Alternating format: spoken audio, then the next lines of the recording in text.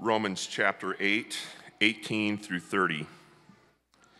For I consider that the sufferings of this present time are not worth comparing with the glory that is to be revealed to us. For the creation waits with eager longing for the revealing of the sons of God. For the creation was subjected to futility, not willingly, but because of him who subjected it, in hope that the creation itself will be set free from its bondage to corruption and obtain the freedom of the glory of the children of God. For we know that the whole creation has been groaning together in the pains of childbirth until now. And not only the creation, but we ourselves, who have the first fruits of the Spirit, groan inwardly as we wait eagerly for adoption as sons, the redemption of our bodies. For in this hope we were saved. Now, hope that is seen is not hope, for who hopes for what he sees? But if we hope for what we do not see, we wait for it with patience. Likewise, the Spirit helps us in our weakness, for we do not know what to pray for as we ought, but the Spirit himself intercedes for us with groanings too deep for words. And he who searches hearts knows what is the mind of the Spirit, because the Spirit intercedes for the saints according to the will of God. And we know that for those who love God, all things work together for good, for those who are called according to his purpose. For those whom he foreknew, he also predestined to be conformed to the image of his Son, in order that he might be the firstborn among many brothers. And those whom he predestined, he also called. And those whom he called, he also justified. And those whom he justified, he also glorified.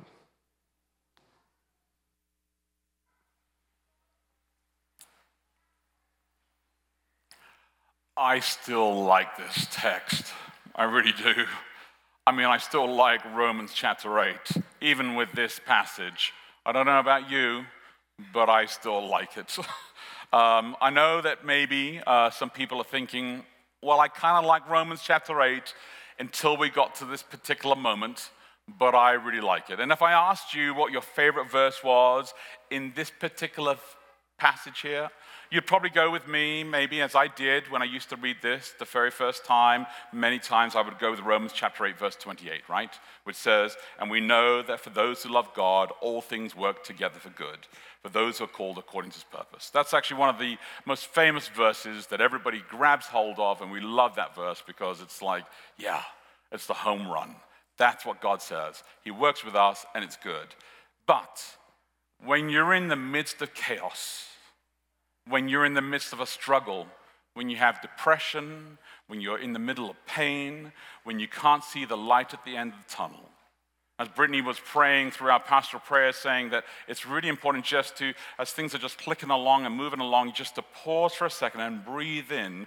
You sometimes just think, can you even actually take the time to breathe in? Do you really feel that God is really hearing you and speaking to you in the midst of all of that? Do you read this text and does it resonate with you? Do you say, for we know that God loves us and all things work together for the good of it? It's going to be okay, just hang in there. Or do you think to yourself, I don't know, I read this verse and I'm not too sure. If you're new today, we are in the middle of this sermon series called Saints, and we're studying through the book of Romans, and we are in particular studying Romans chapter 8 and chapter 9 for this series of Saints. And as we launched the chapter, verses chapter 8, we started at the beginning with no condemnation. And the church said, amen. Well, a few said amen. They were very excited about that. I know that you secretly felt that way, so just nod silently. That's very affirming. Good. And then we jump next into the passage of Romans as it continued all the way through. And we talked about how Paul says, yeah, and then not only are you not condemned, but you have been adopted into the family of God. You are a son, which is the best title he could give, because then you claim all of the rights of being a son and an heir. And then you become children of God and you're adopted in the family of God. And the church said, amen. All right. Well, you could say it, amen, as well. And they were that, and this is great. So everybody was like, hey, that's fantastic. And last week we celebrated that we're forgiven, which is fantastic. And everybody knows that with forgiveness, you have reconciliation and trust that Jesus offers instantly. He says, I am willing to throw it all in. We, of course, we take our jolly old time about it. We love forgiveness. Then we'll have a little bit of reconciliation and then trust about 17 years later, because we just need a little bit of time to build that up. And we have all sorts of little tests that we do secretly and openly and privately. But God says with the power of the Holy Spirit, you can build with forgiveness, you can build reconciliation and trust a little bit faster. Of course, Israel being forgiven meant something entirely different to them. Right? Hence, Paul is kind of unpacking this gift. He's just telling them, I've got this amazing present to give you. It's kind of like the Christmas gifts that we used to get in the 1980s. And in the 1980s, the most amazing Christmas gift that you could ever get was a remote-controlled car. It would, believe me, it would have been the most, if mom or dad or granny or granddad had given you a remote-controlled car, you would have been like so giddy, you wouldn't even know how to actually unwrap it. And a remote-controlled car in the 1980s would have been a remote with a wire attached to it, to the car, so that as you press it, the car, you have to go with it. So it's not really remote. I mean, it's kind of like, you know, you push the car along, you might as well just push it along, because it would go so slowly, you know, with the remotes. And the carpet in the house from the 1980s, that was really from the 1970s, was still pretty thick. And so it would just kind of like get stuck in the carpet. But that was still the greatest gift. The problem was that granny and granddad and mom and dad, really, they hadn't actually thought about this that much. And they hadn't really read the packaging before they gave you the gift. And the packaging in the 1980s always said this: batteries not included. Right? Right? Isn't true? Didn't you ever receive gifts as a child in the 1980s and think, no batteries? Over and over again. And chapter 8 feels like Paul's like, here's the gift, batteries not included. That's what it feels like. You're like, no condemnation? Yeah. Adoption? Yeah. Batteries not included. Because it says, for I consider that the suffering of this. You're like, what do you mean suffering? Where did this come from, Paul? Why do you have to talk about suffering right now? I was so happy. I just felt adopted. I felt accepted. I thought we were on a high. Isn't this supposed to be the chapter where you get all giddy and you're all excited? And now you have to talk about suffering? Don't go there, Paul. Can't we go somewhere else? So this is where I probably need to kind of pause the entire story. Pause the entire sermon and kind of do a recap and tell you a story to kind of like bring you back to this point so you understand how significant this is. Because when you understand how significant this is to Paul, you'll understand how natural it was for him to dive into verse 18. And verse 18 doesn't feel like batteries not included, but actually feels like, actually he should have said this. This is what needed to be said next. It makes sense that he was supposed to take us there after he told us no condemnation, adoption, and we are now understanding how we go through this. This is where you join me and understand what recalibration really means. I've been told that the word recalibration is a very dangerous word because apparently we invented the word. I didn't realize this. I didn't realize that when you use a word, you invent it. But when we started to use the word recalibration in meetings that we pulled together, people said, oh, what does recalibration mean? It's a very dangerous thing. It means that something's recalibrating. Yes, absolutely. Very, very intelligent observation. Yes, recalibration means something is changing and moving. And it's not about a boy becoming a man. It's not about starting a new religion. It's not about changing his name from Saul to Paul. It's not about psychological reprogramming or hypnotism. It's not about a persecutor switching careers. It's about deep transformation of heart and mind.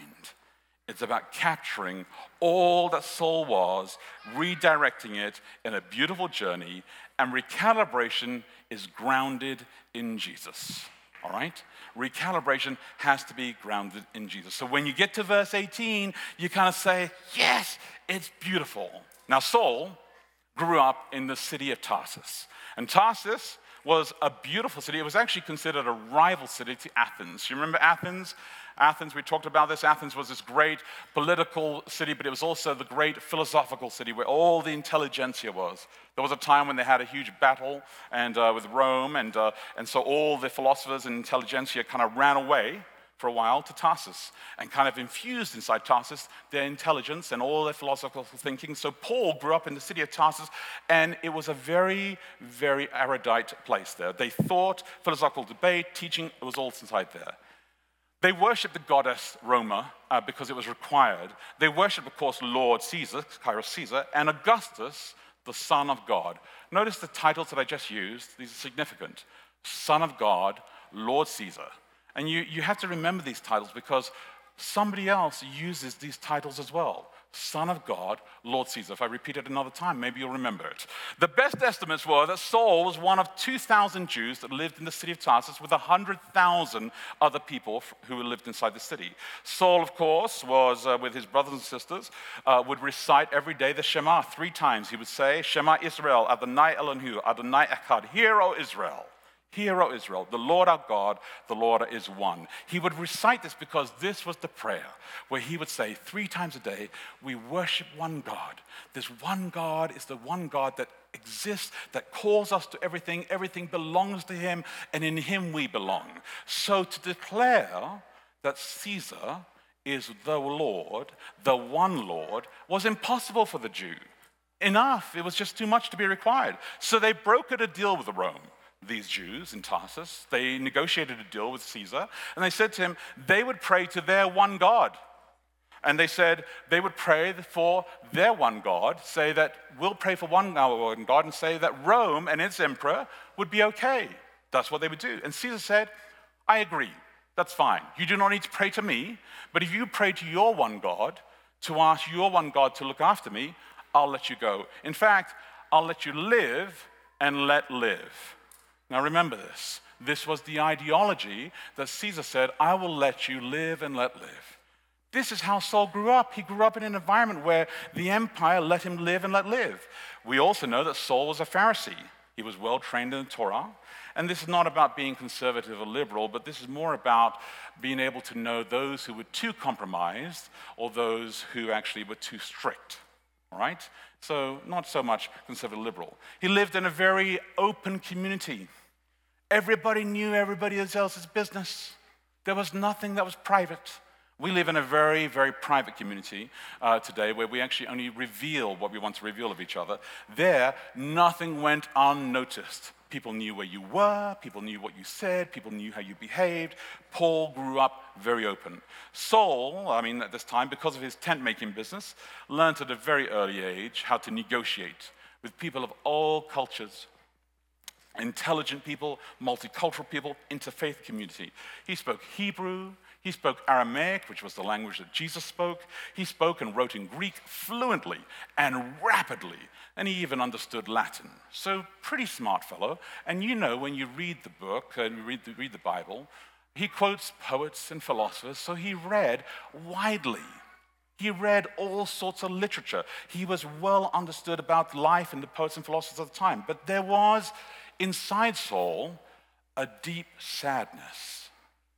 There was inside Saul a dark cloud that covered all of his hope. For the narrative of his life, he understood, began in the book of Genesis. And inside the book of Genesis, he knew in God who created Ha-Adam. He knew that in God who created Adam and Eve, that they had failed. that they hadn't obeyed God. And because of their disobedience, they were now exiled. And years later, even though the covenant was renewed, these people were exiled again and they ended up in slavery. And he knew that God rescued them. And when he rescued them and took them out of Egypt, he said, I will actually now dwell among you in a new way. They built a sanctuary, and God came, and this was a beautiful way of acceptance. He said, I will let my Shekinah glory dwell among you. And he came down, and a cloud filled the sanctuary. All right? This is deeply significant for Saul, because for Saul, this was the visible sign of forgiveness. Wouldn't it be great when you want forgiveness if something like that happened? You say sorry, and then a cloud appears and just descends right there and lives there. And you're like, God's living in my living room. Everything's fine. The cloud, the living room is full with the glory of God. I now know. And then when you do something wrong, the cloud disappears. You're like, all right. Well, this is what Saul said. He said that the people knew that God was dwelling among them and everything was good. When Solomon built the temple, how did they know that it was accepted? Because it was filled with the Shekinah glory of God. So it was beautiful for them. They felt that they were accepted by God. However, they rebelled and they did things that didn't go well, and God departed from the temple. So Saul knew this is because they disobeyed and they broke their covenant.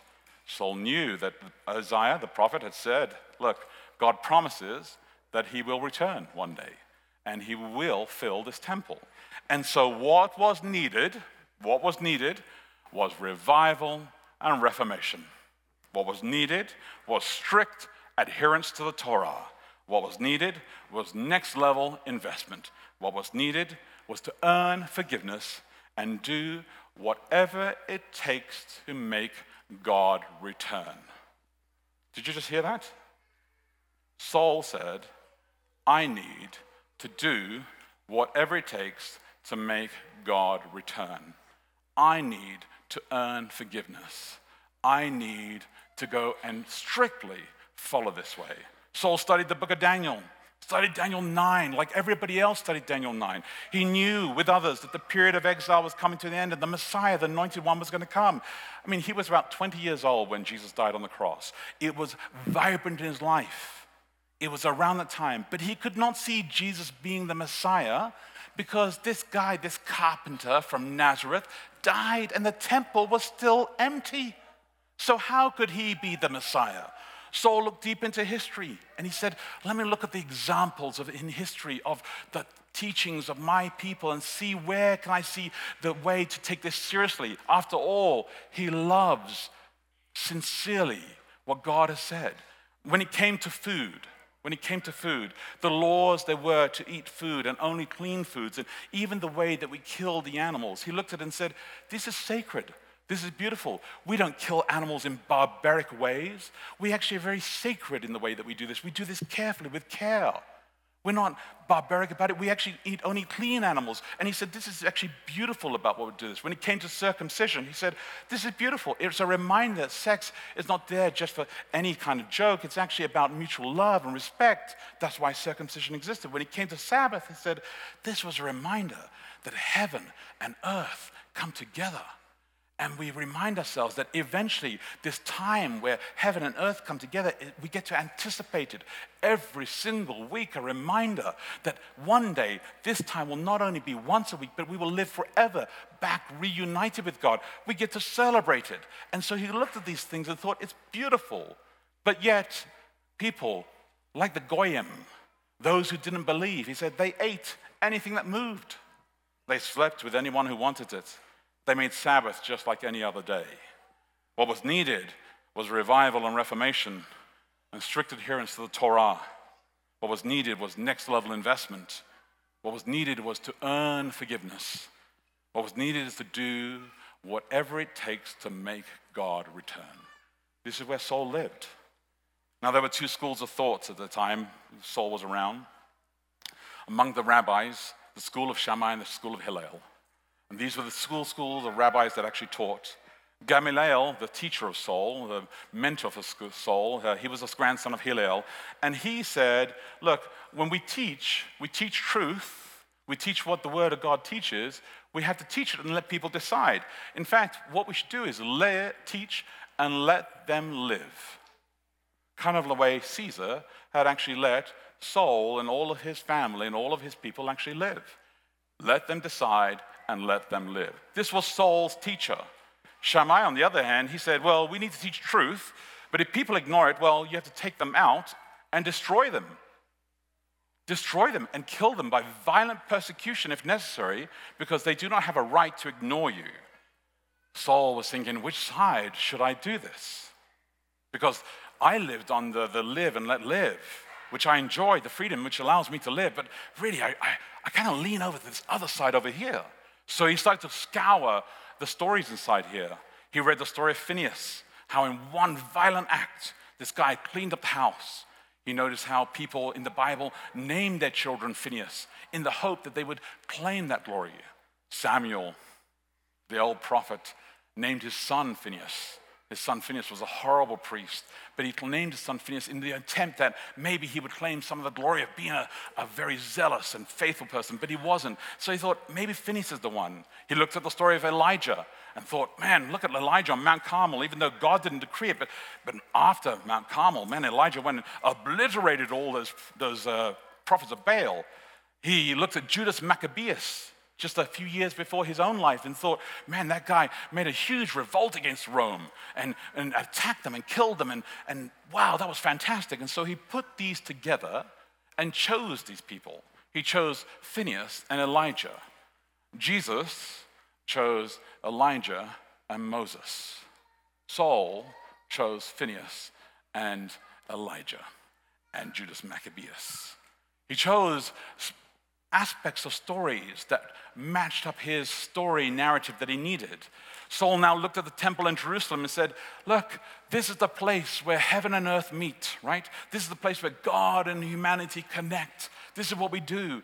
They had rebuilt it. They had the finest marble stones. They had gathered there morning and evening for sacrifices.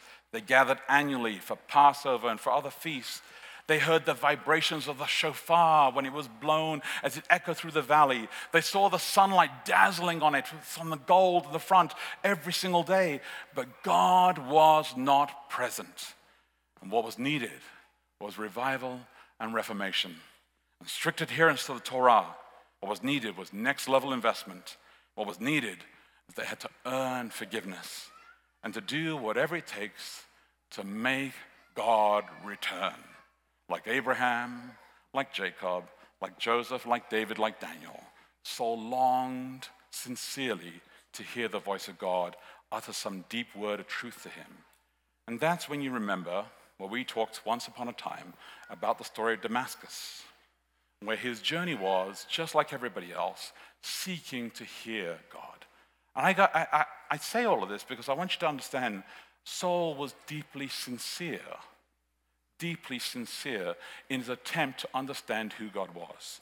The last thing he could ever imagine was to have this thing take place in the way that it did. So long, though, to hear the voice of God. Now, N.T. Wright, one of my favorite authors, actually, in his biography of the Apostle Paul, page 53, writes this quote. And I very rarely read entire quotes to you, but I'm going to read this quote to you because I think it's actually pretty fantastic, and I think it articulates amazingly what was happening in Saul's life at this point. Saul had been absolutely right in his devotion to the one God, but absolutely wrong in his understanding of who that one God was and how his purposes would be fulfilled. Did you hear that? He had been absolutely right in his devotion to Israel and Torah, but absolutely wrong in his view of Israel's vocation and identity. And even in the meaning of the Torah itself, his lifelong loyalty was utterly right, but utterly misdirected. Could that be you? Could you be absolutely loyal, but misdirected? When Saul asked to see God, when Saul asked to be forgiven, when Saul asked to be accepted again, the last thing he ever imagined was that he would see the carpenter of Nazareth, Jesus. The last thing he could ever imagine was that he would hear he who was despised and rejected by men, a man of sorrows and acquainted with grief, as one from whom men hide their faces. He was despised and esteemed not. He would never imagine seeing Jesus. And when the baptism of the Spirit came upon him, he did not speak in tongues, he did not prophesy. It just led him to tell everyone that Jesus is the Son of God. The phrase that everybody used about Caesar. He said, no, Jesus is the true Son of God. So for Paul, he goes and he adapts his Shema that he prayed every day, 3 times a day. It says in 1 Corinthians 8:6, yet for there is one God, he said, Father, from whom we are all things and from whom we exist, one Lord, Jesus Christ, from whom are all things, for whom we exist as well. He places Jesus and the Father all inside one. And by the time Paul makes his first journey, in Acts 13:14, Luke says, this guy is beaten up and left for dead twice on his very first missionary trip. Not beaten up once, beaten up and left dead twice. They stone him and think he's dead. And he gets up and they stone him again. For Paul now leaves his soul, has moved on and says everything is changed because I am recalibrated and I'm grounded in the name of Jesus. And he started to piece the miracle together. The wonder of all God that's doing, has done, will do. And this is why you understand that it has taken him so long to write this letter to the Romans. It's because the center for him, the world of communication, the kind of biggest social media broadcast that he could ever do, is if he writes and tells this story to the entire world, that everybody has been exiled because of sin. We've all been exiled. And God has a plan. And God's solution is Jesus. And it is not us, it is not our logo, it is not our committees, it is not our vision, it is not our school, it is not our church, it is not our cafe, it is not our initiatives, it is not our innovation, it is not our vision, it is not our mission, it is not all the fancy things we think of. It is only going to be, it is if we are grounded in Jesus Christ. And when we are grounded in Jesus Christ, it will transform us and it will recalibrate us. And that's why John quotes in John 12:32, and when I am lifted up, I will draw all men, all humanity, men and women to me. So Paul pens this. He knows that we're worried about acceptance and forgiveness. He knows that this is deep down inside all of us as humanity. This is what drove all of Israel. Why do you think they spent all the effort in building the temple? Because what they wanted more than anything is to say, we're still your children. And God says, you've always been my children. I never needed the temple in the first place. Remember? I told you I didn't need you to build it. You're the one who said, I got to build it because I've got my own home. I exist bigger than a temple. You're the one who wants to contain me and control me. That's why Jesus said, look, I dwell inside you. You are the living temple. Let me come and transform you. Let me come and be with you. And they're like, they can't get it. 2,500 years have gone by. And they're still waiting for the temple to be filled with the glory of God. We are still waiting for the temple to be filled with the glory of God. Are we not? Are we looking for the acceptance? Do we wish for the stones of left and right to say, is this right or wrong? Are we doing things sometimes saying, I'm going to bring God back? If I will just be stricter, maybe I can bring God back. Because deep down, our sincerity is that we long to be accepted. And God says, I actually said there's no condemnation. I actually said, I adopted you. And the difficulty is that you want everything to be fine and dandy right now. Hence, I'm going to let you know that inside this, the world has not changed entirely just yet. It is difficult. And Paul says, I know it's rough. I see it's rough. With his bruises all over him, he says, I see it's rough. In prison, he says, I see it's rough. In pain, he says, I see it's rough. With brothers and sisters dying, he says, I see it's rough. And so I read to you, and God said in Genesis 1, the very first chapter in your Bible, and God said, let the earth sprout forth vegetation, plants yielding seed, and fruit trees bearing fruit, in which there is seed, each according to its kind. And it was so. And the earth brought forth vegetation, plants yielding seed, each according to their kinds, and trees bearing fruit, in which there is seed, each according to its kind. And God saw that it was good. Elohim v'ha Torah, because he said, it is good. And God said, let there be lights in the expanse and heavens to separate day and light, and let there be signs for the seasons, for days and years, and let there be lights in the expanse of the heavens and given light, and it was good. And God made great lights and greater light to rule the day and the lesser light. And God said, the expanse of the heavens and give light, and he said, and this is good, Elohim Vaher Tov, because he said, it is good. And God said, let the waters swarm with the swarms of living creatures, and let the birds fly above the earth across the expanse. And God said, I created sea creatures and every living creature that moves, which waters and warm, and the kinds of earth and birds according. God saw that it was good. Elohim Vaher Tov. And God said, it is beautiful. And God said, there was evening and morning. And then he said, I bring forth living creatures, livestock and creeping things and beasts of the earth according to the kind. It was so. And God said, the beasts of the earth according to the kinds and living kinds. And God said, it was good. Elohim Vaher Tov. And then God said, let's make man in our image, and let them have dominion over the fish and the sea and the birds and the heavens and creeping. God said he created man in his own image. He created of God. He created them. Male and female, he created them. And God blessed them. And God said, be fruitful and multiply and fill the earth and subdue it. And God said, behold, I've given you every plant in yielding seed, and everything is yours. And God said, everything that he made, and behold, it was very good. Elohim Vaher Kol V'nei Minel Tov. And everything was beautiful. But we have destroyed it all. We have destroyed all that was good. And we can't repair it, and we can't fix it, and we can't restore it, and we can't undo it, and we can't ignore it anymore. And so the blood cries out from the ground metaphorically. And that's why Paul says, I hear the creation groaning, and I hear humanity groaning. And we read this text right now because we're like, but I was adopted and I am no condemnation. And you tell me that we hear the groaning. I said, yeah. Paul says, I know. I see it everywhere I walk. I see it in the way that you treat the world. I see it in the way you treat each other. And everybody's groaning in pain. And yet inside that groaning of pain, God says, there's something I'm going to tell you that is new that you never imagined. You read this passage so many times. I'm going to tell you a new name that you've read over this passage so many times, found in Romans 8:27.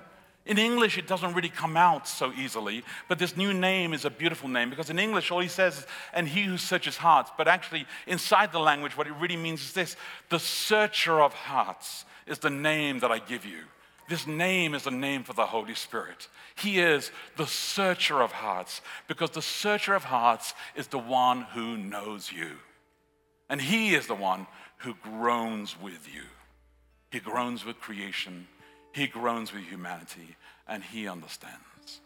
And if you understand this, what no condemnation and adoption really means is that God says, man, I'm more than with you. I am more than understanding of this. There are times in your life that you will not know how to express the pain that you experience in your life. There are times in your life that you will not know how to talk to people about pain in their life. There are times in your life that you will just sit down by somebody and just hold their hand, and you wish you could heal them. You wish you could help them reconcile. You wish you could help them trust. You wish you could actually help yourself reconcile. You wish you could help yourself trust. There are times you wish you could heal. And God says, the searcher of hearts knows you. And there is a new day coming where this entire creation will be restored. But it is not to be forgotten. And if you forget it, you will spiral out of control. You will be evil to each other. You will become selfish. You will hurt each other. You will not care anymore. So God says, you have to keep your eyes. You have to recalibrate yourself. You have to be grounded in Jesus. You have to keep your eyes on the high calling. And this is what takes us